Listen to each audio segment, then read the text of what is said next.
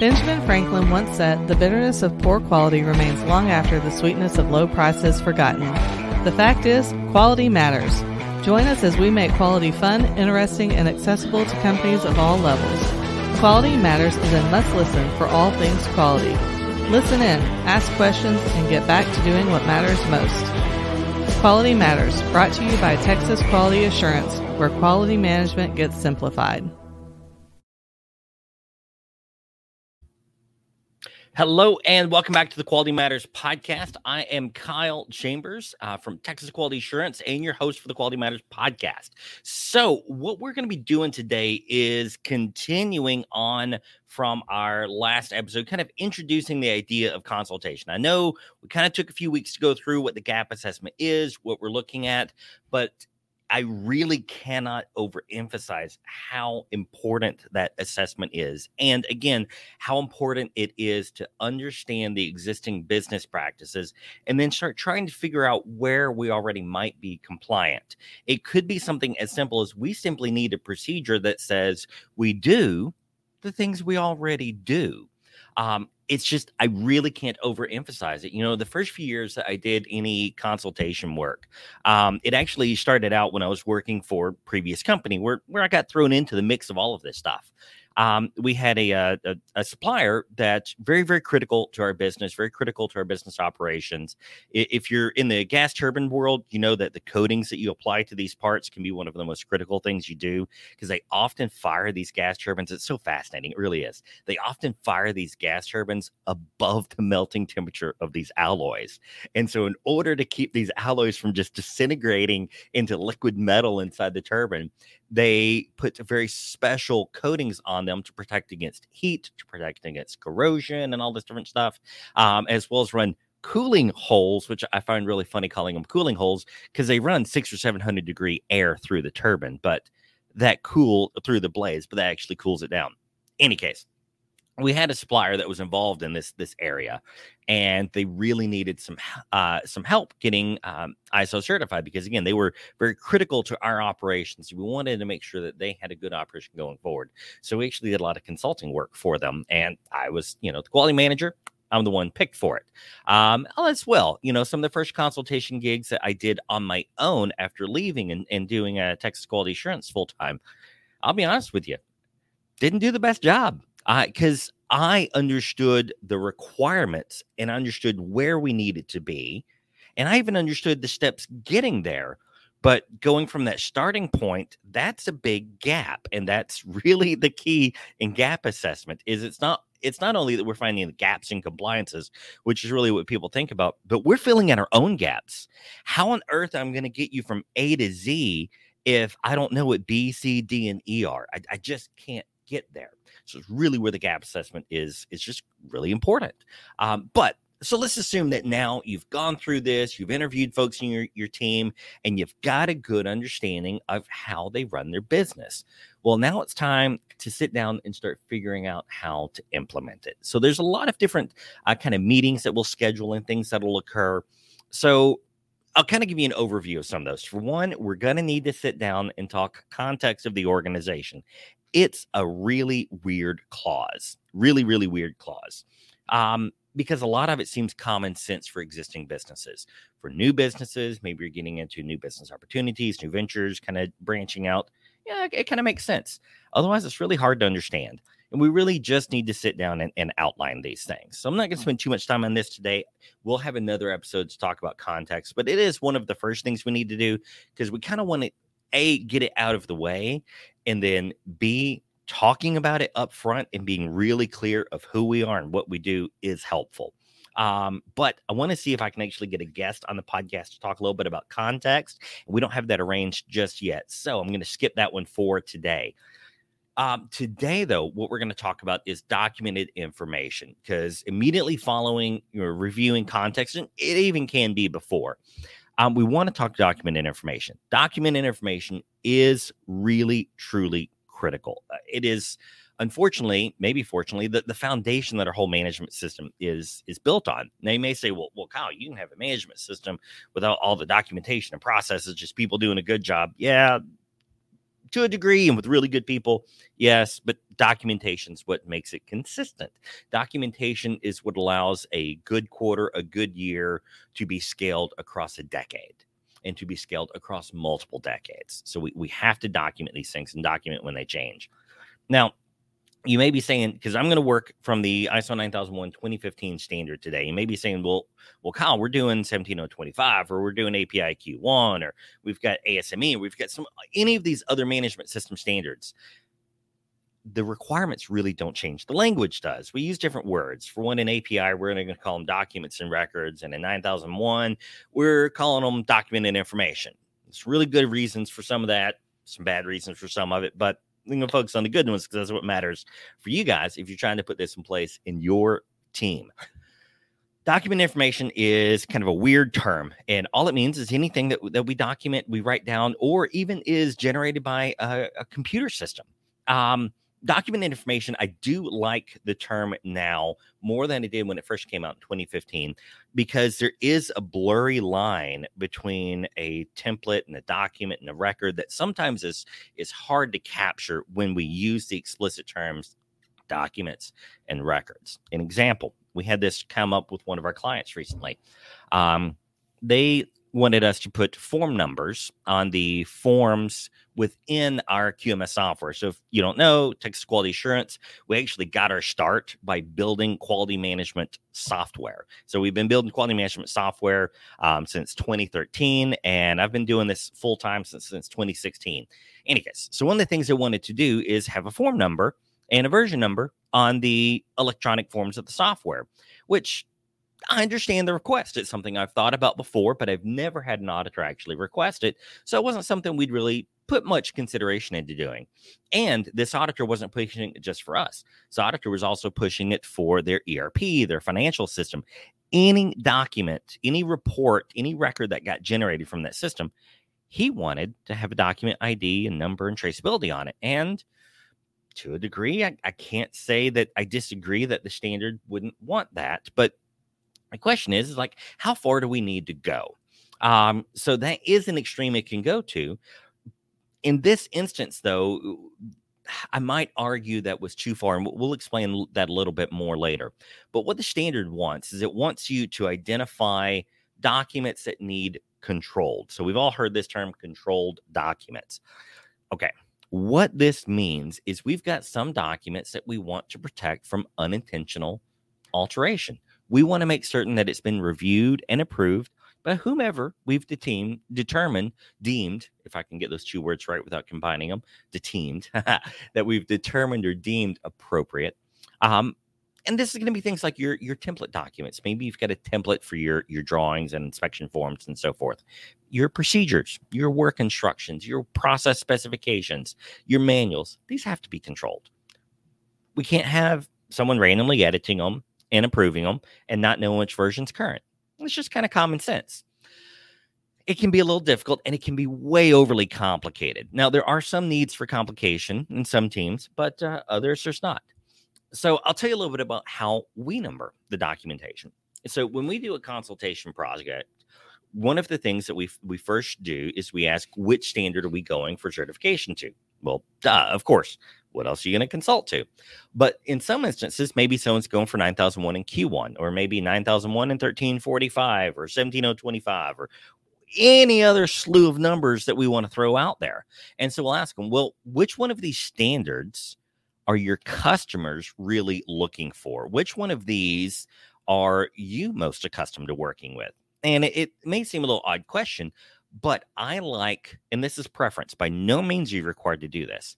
I like to number my procedures in accordance with the clause of the standard that procedure most closely aligns with. And I say most closely because there's a lot of interconnectivity between these things.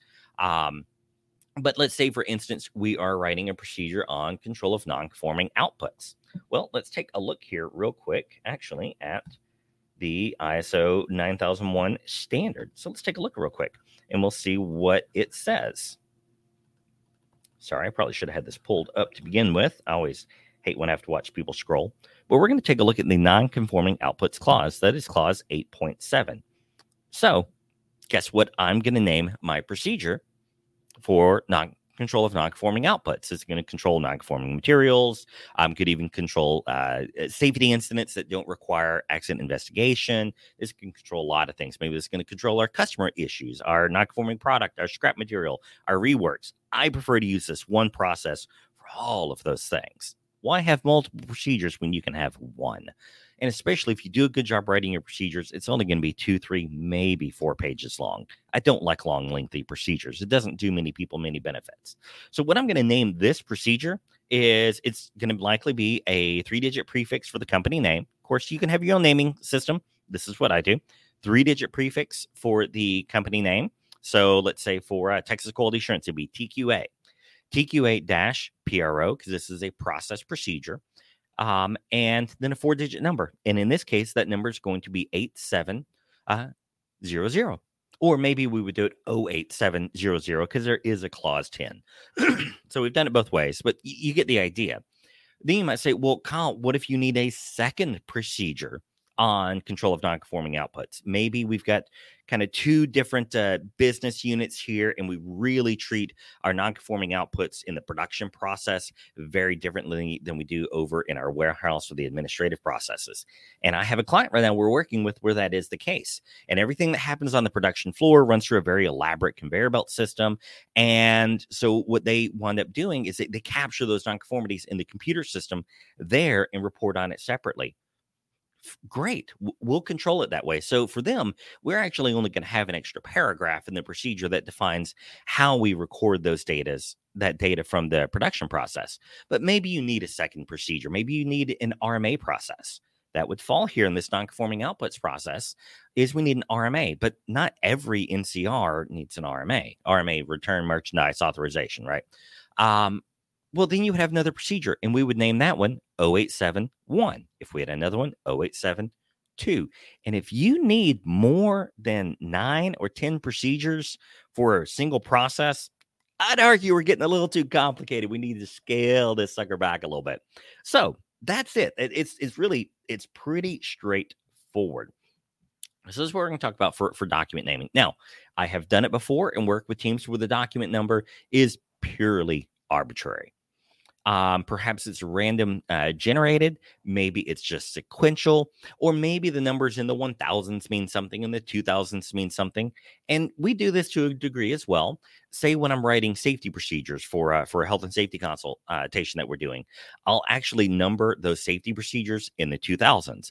I'll number the environmental procedures in the 3000s. And the reason being is there's not a specific ISO clause for power industrial trucks. There's just a clause in 45,001 that talks about meeting legal requirements and communication and participation, but the standard itself doesn't care about industrial trucks. Standard itself doesn't care about hazardous communication or PPE. And I've got a lot of these procedures that we have to write. So I'll just number those sequentially in the 2000s. The benefit I get from numbering my procedures according to the standard really comes into play when we're working with an ISO auditor. If we can make that external ISO process a little bit easier for ourselves, it allows us to get more benefit from that audit as opposed to just being a sparring match the whole time. Don't get me wrong. Sometimes that sparring match is fun and you can learn things from it as well. But if it's immediately obvious to the auditor, the clause of the standard that this procedure is talking about, it makes it a lot easier for him to write his report. Having done the third-party auditing for a while, I can tell you, you're going to go through and write this largely in alignment with the standard because you've got to check you hit all of these different clauses. So it makes it really, really easy for that auditor to write their report. If the auditor's got more time and needs to write the report, more time to talk with you to help you understand the process. All right. Next thing that we have to do with our documentation is it has to be identifiable. Now, it's kind of a weird way to put it. Let me see if I can find that clause here in the standard real quick. Give me just a moment to do a little bit of mindless scroll. I'll try to do this off screen so I'm not giving anyone a headache. Sorry, I used to have all of these clauses about perfectly memorized, but I've worked with a few too many standards recently and it all kind of blurs together. Lord knows I'm not looking forward to old age. I'm going to have a hard time there. All right, so documented information. Let's take a look at the standard here. For those of you not listening, I'm going to tell you what I'm showing on the screen. So don't worry about it. If you are listening to this on, say, iTunes or Spotify or Audible, Everything's on YouTube as well. So you can take a look there. If there's something you want to see, no problem at all. But right now, we're pulling from clause 7.5 of the ISO 9001 standard. So pretty basic, giving you basic requirements for document information. The organization's quality management system shall include, you got no choice. We got the shall word there, shall include document information required by this international standard. You know, the easy way to find that, search for the word shall, and it'll give you a list of everything. Document information determined by the organization to be necessary. Okay, so whatever the standard says and whatever you determine is necessary. All right, then we talk about creating and updating. Here is what we want to get to, is when creating and updating document information, the organization shall ensure appropriate. So that means you get to determine it. And if you get to determine it, you got to document it in a procedure. So our document information procedure is where we're going to say what is appropriate. And what is appropriate may be different from some of our drawings generated from something like SolidWorks or AutoCAD. And you've got this big vault system or whatever that we're working with. That appropriate controls may be different if it's a software generated system where we have no personal control over that form or the data it has at all. But we need appropriate identification and description. So their example they give here is title, date, author, or reference number. We need to be able to somehow segregate that procedure against all of the others. Now, I've worked with companies before who do not like putting a document number on the document. I'm a huge fan of a document number. They don't want to put a document number on the document.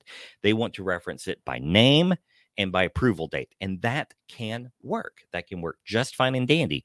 The only problem is if you change or modify the name of that document, it's really now a new document, and you really should obsolete the old one and do this one as the first version. And so it gets a little complicated there. But if, on the other hand, our primary, again, this is coming from my experience as a sysadmin, database administrator in a previous career, is you have to have what we call a primary key.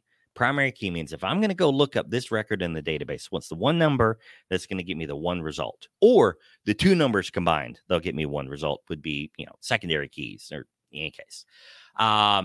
So we want to make it easy to find what we're looking for. And if it means that you never get to change that document name, that kind of hurts. Sometimes we need to modify the name a little bit. Maybe not that big of a deal, but maybe if it's only for consistency's sake, maybe some of our procedures have the word procedure in the name and others don't, and we want to make it consistent. Now I've got to create a brand new document. So it gets messy. I strongly suggest a document ID. When it comes to things like forms, if that form is specifically related to a process, I'd argue, why not name that non-conformance report form 08701, your RMA form 08702. Maybe you've got a simplified form for your warehouse, 0873, whatever it may be. The rest of your forms, let's do the same thing. Let's just do the arbitrary numeric naming. Say we've got a form for new hire orientation. I suppose we could try real hard to find where that fits in with the ISO clauses, but why not name it 1001? Maybe you've got a Word template. We're going to name that 1002. If you've got an Excel template, we're going to name that 1003.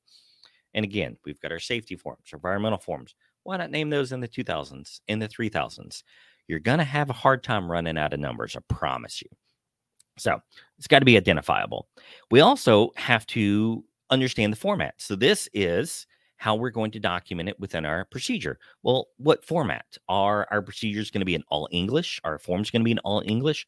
Are we going to do dual language? Do we do dual language for everything, or only for this class of documents and this class of information? Maybe we want to make certain that all of our company bulletins are in English and Spanish. I had a client before that had a lot of work in Brazil, so everything was in English and Portuguese.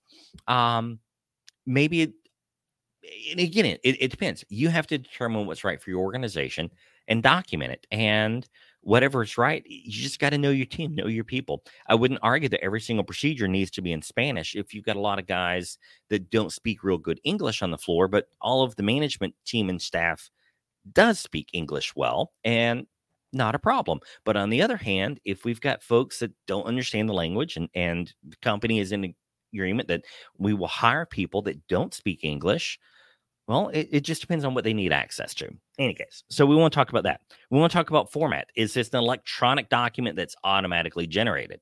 Let's say that this is a purchase order that's generated from our ERP, and we really have no ability to modify that purchase order form. Well, there's probably not a whole lot we can do about it. I say we just list in our document information procedure that electronic forms from the ERP are generated and controlled via the software company that manufactures it, and we have no control over it. There you go. We're straightforward. On the other hand, let's say you've got an IT guy there who's really fantastic with, say, crystal reports or something like that. That used to be me. And he's modifying the form and doing all sorts of fun stuff with it, and recreating it and regenerating it. We really need to track it. We've got a customer right now that is in that scenario. So while they've got our TQA Cloud QMS software, they also have another tool that they use for field service work, and they can create their own checklists and things of that nature in that tool. Fantastic. They've got a great tool. It does a good job for them. We want to make certain that we use it. So what we all told them to do is we said, look, whenever you make a change to these electronic forms, just issue an MOC and reference that form name and who approved the document. And then we can track the changes that way. And I said, you need to track the change on that document as well from your system. Now, they don't have just a ton of these, and they don't change very often, but they do change some. And we want some traceability of those changes. All right. So another requirement that they have here is we must review and approve for suitability and adequacy. All right. Pretty straightforward. Who approves the documents? What are they looking for when they approve them? And how do you note that they've been approved? Not too terribly bad. So, simple ways to do this. You could identify that any document, you could go down to the individual document level and say who has to approve it. You could do it by class of documents. So I'll tell you a little bit about what we do in our QMS software. Anything we do in the QMS software can be replicated on an Excel spreadsheet in a procedure. And of course, if you want to take a look at purchasing TQA Cloud, let me know. We've got some, great opportunities to get you on board, get you running with it. Document control is really kind of the foundation of it. But anything I say here can be done over an Excel spreadsheet or a word procedure, anything of that nature as well. So what we do is we identify who are the required approvers for this document. And we've kind of got them grouped. Say we've got a required approval path for process procedures. We've got a required approval path for engineering forms. We've got a required approval path for our technical drawings. We've got one for our general forms and documents. We've got one for our templates. And each of those may list 2, 3, 4 people, maybe just one person that needs to review it and approve it before it's approved in the document information system. Pretty simple. You need to keep track of who approved it. Maybe it's a paper record and you keep it stashed away in a notebook. I don't like doing it that way. It's kind of tedious and time consuming, and it's paperwork to keep up with. And Lord knows everyone's wanting to get rid of paperwork today, but it works. So if it works for you, don't knock it. And this is a guy selling software saying if paper works for you, don't knock it. It works. Another way that a lot of folks do it is they'll have a network file share. And this is real common with network file share. So again, anyone listening, you'll see me kind of move my hands around all over the place. But we're going to have a few standard folders within a network file share. Again, not my preferred way to do it, but it works if you've got someone to manage it. So we have a folder over here that has all of our working documents, typically term people use for working documents. So what this means is this is the editable Word version of the most recent version of our document. Maybe we're editing it as a draft, ready to approve it, but this is the working documents over here. Not a whole lot of people have access to it. But that's where it is. And this is the latest editable version. Then we've got a PDF version over here. And this PDF version is nothing but the approved version of that working document. And we make this available for everyone. And we all understand when we do PDF, that way someone can't accidentally edit the real document. They're only downloading the printable one. Yes, I know you can edit PDFs, and it's getting more common these days, but it's still kind of a pain. I'm a computer geek, and I truly hate editing PDFs. So I highly doubt many of the folks in your organization are just jumping for joy with a PDF editor. All right. So you've got those two folders. Then you're going to have a third folder. That third folder is your archive documents, because you really don't want, if you're on version 5 of a document, you don't want version 4321 being really easy for someone to grab, because if they can mess up, they will mess up. We're going to do an episode soon kind of talking about testing, how we test our software for a quality management system. And truly, one of the ways we do it is we get our grandmothers and our children to test the software, because they're going to do dumb things that we wouldn't have thought anyone would try to do. So you do want to do a little bit of stupid proofing of your system.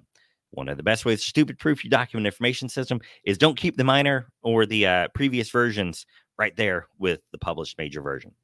Bad stuff will happen, I promise you. Then we're going to have a fourth folder most of the time, and this is going to be our obsolete documents. So maybe we've marked them as obsolete. We don't want to use them no more. If we don't want to use them no more, we don't want them in front of someone.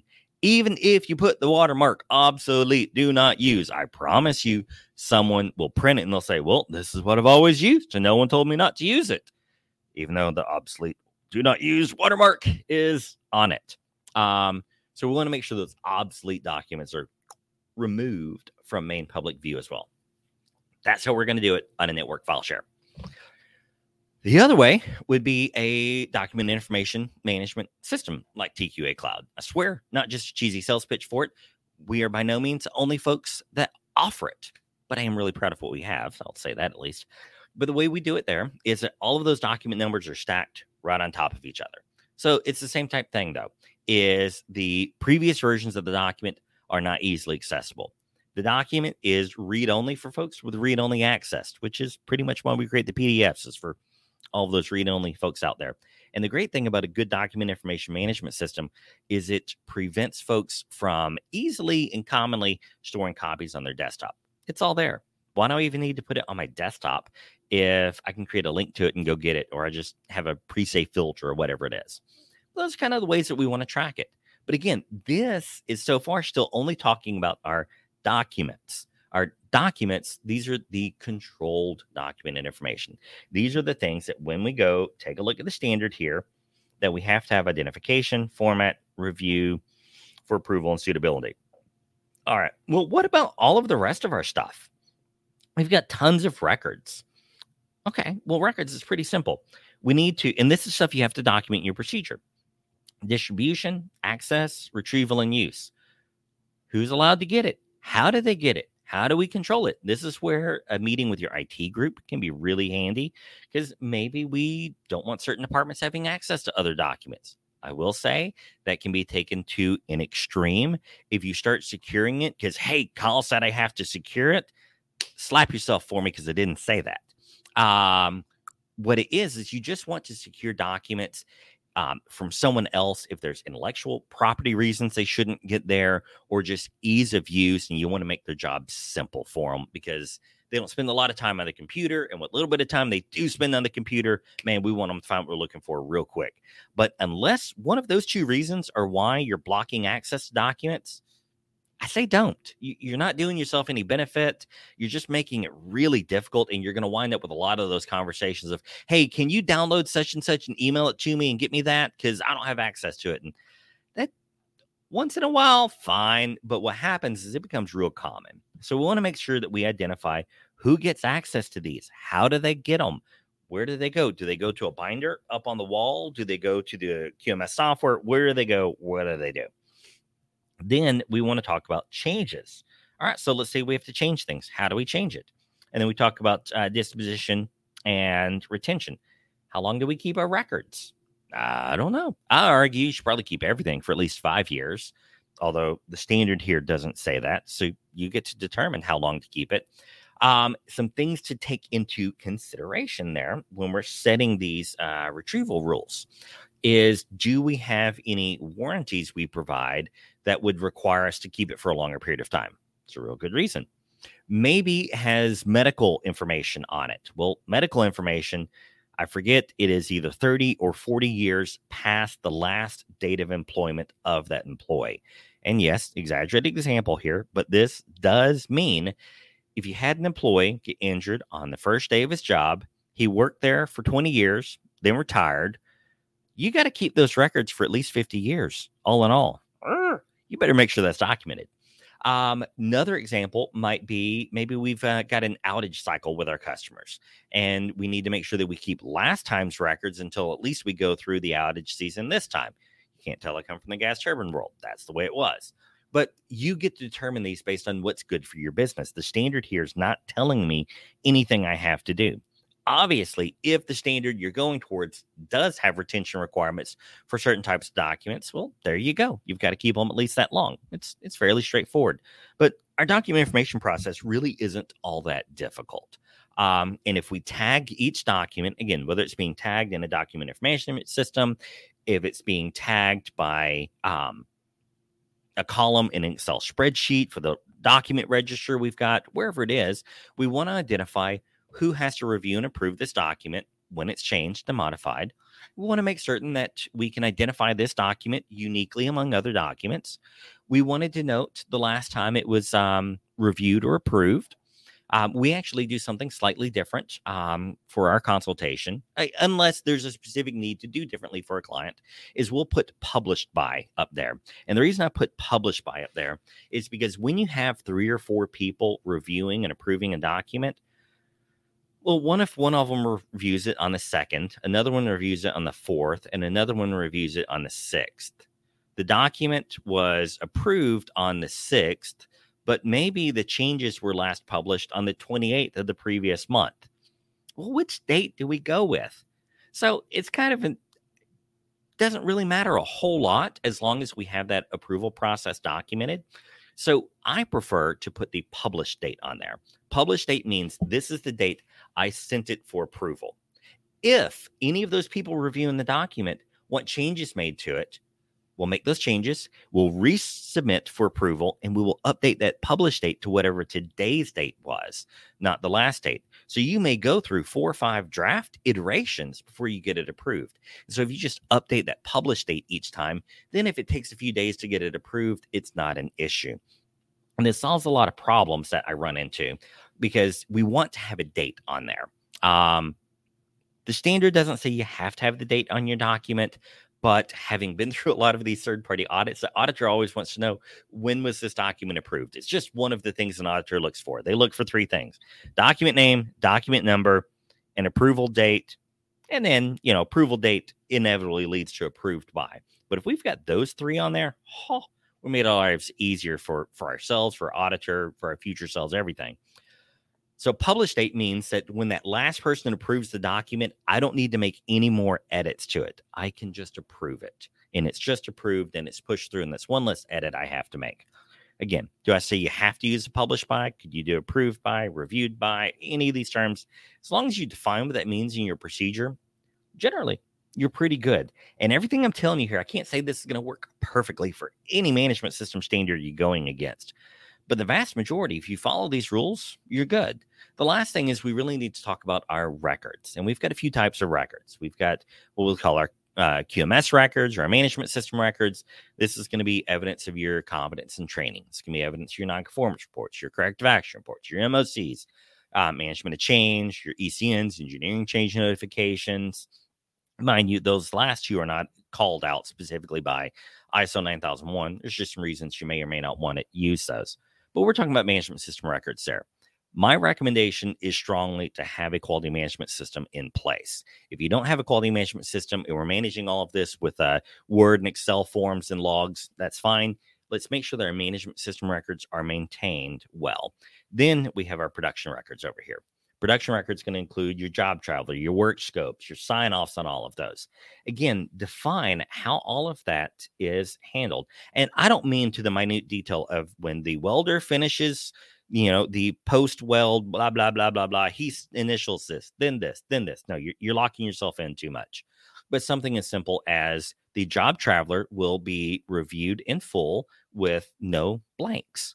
Okay, well, cool. I don't know what a blank means. You might know what the blank means, but no one else does. Any steps that were omitted are to be marked out and initialed by the supervisor or management. Cool. When the job is completed, all records associated with that project are to be stored in the job folder or the job file or whatever you want to call it. Maybe you scan it in and store it in a network file share. Maybe you put it in a file cabinet. Maybe you put it in a shoebox. Doesn't really matter as long as you say what you do and you do it consistently. So this basic stuff. Document information isn't that difficult as long as we don't make it difficult. With the advantage of all of and this we're all finished here, with the advantage of all the technology we have here, again, whether it's QMS software, whether it's Excel spreadsheets, whether it's smart sheets or some other tool that's out there, whatever it might be, we've got a lot more tools at our disposal now to where we can filter and select data and search for it that wasn't very common even 10 and 20 years ago. Granted, these tools aren't terribly new, but they weren't very common back then. So what people focused on very strongly were codes. We had to have a code to tell us what it was. I've been a part of that. Again, when I was at the gas turbine facility, you could tell by the name of an inspection document everything about it. You knew, was this a GE or a Siemens Westinghouse document? You knew if this was for the buckets. You knew if this was for the rotor. You knew if this were the combustion section, the stationary section, whatever it was. You knew what it was. You knew the exact part that it went to. And you knew any information you had, we had that coded in the file name. I won't lie. That's kind of nifty. There's some value to it. I still kind of like it, and I hate getting away from it. But what that meant is every time a new document had to be added, you had to have a document control person to go over and figure out exactly what that document name should be, especially if it's something new.